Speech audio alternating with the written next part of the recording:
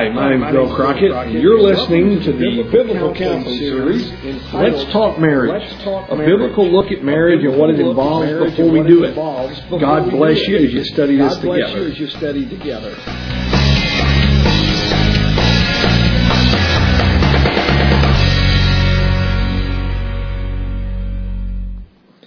Well, it's time for session number 3 of our Let's Talk Marriage series.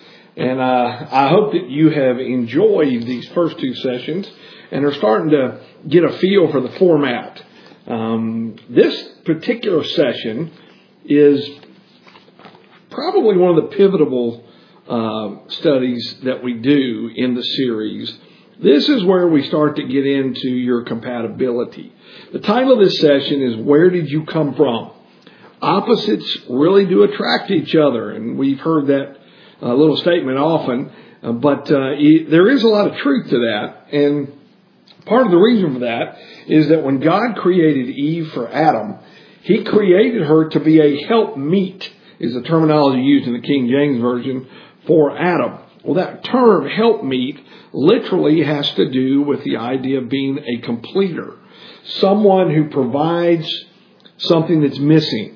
And Eve did that for Adam, and vice versa, Adam did for Eve as well. And so when, as husband and wife, when a man and a woman begin to look and consider their mate for life, one of the things that they're looking for is someone to complete them, someone to provide for them something they don't currently have. And so that's why a lot of times we say that opposites attract, because those things that I am lacking, I look for in my wife. Now, we're going to look at 3 things today. Number 1, how did your relationship develop? And we want to spend a little bit of time on that. And then how do your family backgrounds compare? And then how does your spiritual maturity compare? So, how did your relationship develop? Let's compare your family backgrounds and your spiritual background or your spiritual maturity. So first of all, let's begin. I'm going to read you a passage of Scripture that in Genesis chapter 24.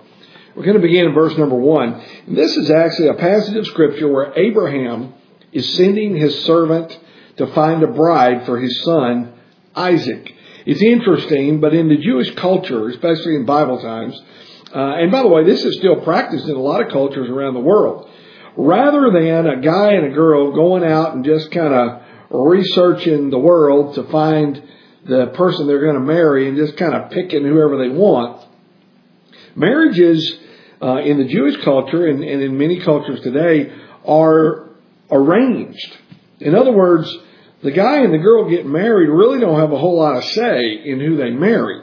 It's the older, mature parents who pick a mate and match them for each other, and that's who they marry. Now, there's a lot of practical wisdom in that.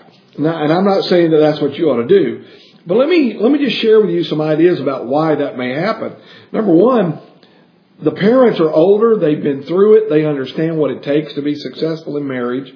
And they're looking for someone that their son or their daughter can spend the rest of their life with and make it in a marriage relationship, because they know what it takes to get married and stay married. Whereas when we're young and we've never been married before, we've never been through it, we don't know what to expect, it's hard for us to make a wise choice sometimes when we don't really know what we're looking for. And a lot of times what we look for is good looks.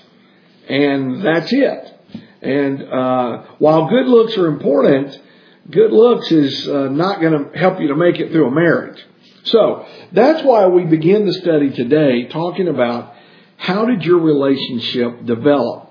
While we do not in our culture here in America arrange marriages, there are some practical aspects to developing a relationship with a person that you may possibly spend the rest of your life with that are very important. So I want to share with you 5 phases to a healthy marital relationship. These are just practical. But they come from a concept and a principle that is, I believe, talked about in Genesis 24. So let me read you these verses, and then I'll just talk briefly about these 5 stages. Genesis 24, verse 1. Abraham was now old and well advanced in years, and the Lord had blessed him in every way. He said to the chief servant in his household, the one in charge of all that he had, "Put your hand under my thigh. I want you to swear by the Lord, the God of heaven and the God of earth, that you will not get a wife for my son from the daughters of the Canaanites among whom I am living. But you will go to my country and my own relatives and get a wife for my son Isaac." Now it's interesting, but Abraham, first of all, calls his servant in and he says, number one, I don't want you to find, well, first of all, he says, I want you to go find a woman that my son Isaac can marry. And then he says, I don't want you to go look for her among these Canaanites that live around us. Now, the main reason for that was they did not worship Jehovah God. They did not worship the God of heaven. They worshiped false gods. And Abraham, realizing immediately that that was the main concern, said, I don't want you to go there. But there were other reasons for that. The Canaanites were a different people. They lived in a different culture. Their style of life was different from the Jewish style of life. And so he says, I want you to go back to my nation, my country, and my relatives, the people who are like us. And that's where I want you to look for my son or bride. Now, there's a lot of practical wisdom here. And so let me show you how you develop this. Instead of going back to another country or having to go to extremes to find the right person, there are 5 steps, I believe, to a successful marital relationship. Let me give them to you. Number 1, acquaintance. This is basically where your relationship begins. It is basically just how did you meet? You know, what was the environment? What were the circumstances? Everything that happens in our life, God has a purpose for. And if you met, there was a reason why you met. Now, I'm not saying that you met, that every time a guy and a girl meets, it's because they're supposed to get married. But how did you meet? How did you first get to know each other? Second of all, friendship. Once you meet and you become acquainted, then a friendship begins to develop. This is where your similarities and your likes start to develop. You communicate with each other. You get to know each other.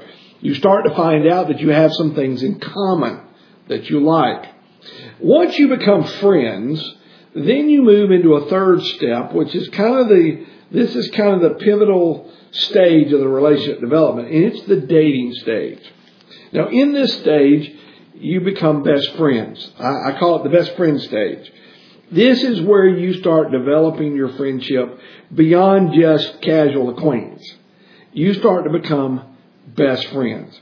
Now, let me say this. A lot of times young people get messed up here because they think that dating means marriage. They put a ring on their finger, and then they start to put all these restrictions on each other that God only meant to be put on someone in the bonds of marriage. Like, don't talk to the opposite sex. Don't do anything with the opposite sex. You can't be nice to the opposite sex. And this is where problems start in relationships. God never intended for those kinds of commitments to be made in just a dating best friend relationship. But you have to have this if you're going to develop properly to have a successful marriage. Then number 4, engagement. Now, basically what the engagement is, this is where you start to practice some of those restrictions. You don't do a lot of things with the opposite sex. You begin to commit yourself to that one person. Now, here's why. You're trying to find out, can we handle the commitment of marriage? Am I ready to limit myself to one person as my best friend for life? And to make a commitment to them that I will be able to live out the rest of my life. You see, if during the engagement period you find that I'm just not ready to limit myself to one person, as a guy to one girl, or as a girl to one guy, I still kind of like to hang out with and kind of play the field or survey a little bit. You know, I like kind of that opportunity to maybe be with another guy or girl. If that's the case, if you're struggling with that during an engagement period, now's the time to break that engagement. And here's the key. You can break off an engagement, no harm, no foul. Once you get married, and you figure this out, then you're in big trouble. Because now you've got to make a huge commitment legally, but more importantly to God, which will have lifelong consequences. Then once you decide that I can be fully committed to this person, then you go to the fifth step, and that's marriage. And that's where you spend the rest of your life learning how to love each other. Now, let me just quickly say this. Here's where the problem comes. A lot of people meet, they become friends, and they immediately get engaged and hop into marriage, and they've never developed a strong personal friendship or bond. They want to be married, so they meet, they spend a little bit of time, they really don't even know each other. And that's where a lot of the issues come. So, how did your relationship develop? You need to talk about that. Number 2, how did your family background compare? I'm just going to mention for you a few things, and these are things you need to discuss together. In Genesis 24, Abraham wanted his servant to go back to their people. Why? Because their traditions and their customs and their culture was similar. Let me mention to you some cultural and traditional differences that can really cause some problems if you don't discuss those and settle those between the two of you right now. Number 1, your family traditions, how you celebrate the holidays, Christmas, Thanksgiving, birthdays, Halloween. You need to talk about every one of these, especially Christmas, Thanksgiving, birthdays, family vacations. These are memorable events in the life of each of us as human beings growing up that mean a lot to us because they're culture and tradition. And you need to make sure that you discuss these. You will be shocked how many relationships are strained because they celebrate or they have different views on these cultural, traditional things, and they never talk about them before they get married. So let me encourage you to do this and talk about it, especially if you both have parents that are living, because you're going to have split time during these holidays, and that you don't want that to become World War III. Number 2, not only the holiday customs, but parenting style. How were you disciplined when you were growing up? How were you raised? A lot of times we don't have, people may grow up in a home where the parenting style wasn't very good. And so you need to discuss, if you have children, how are you going to train them? And we'll talk more about that in a later session. And then finally, your spiritual background. What type of church did you go to? Did your family go to church? Do your friends go to church? Or do you come from a family that is non-religious and they don't go to church? Do you have the majority of your friends who aren't religious? They don't go to church. You need to talk about these spiritual background things because you're going to have to deal with those once you get married. So how did your relationship develop? How do your family backgrounds, the way you grew up, how does that compare? And then finally, how does your spiritual maturity compare? Now this may be the most important. In 2 Corinthians chapter 6 and verse 14, the Bible, beginning in verse 14, let me read to you what the Bible says about two people being paired together from the spiritual perspective. Verse 14, 2 Corinthians 6.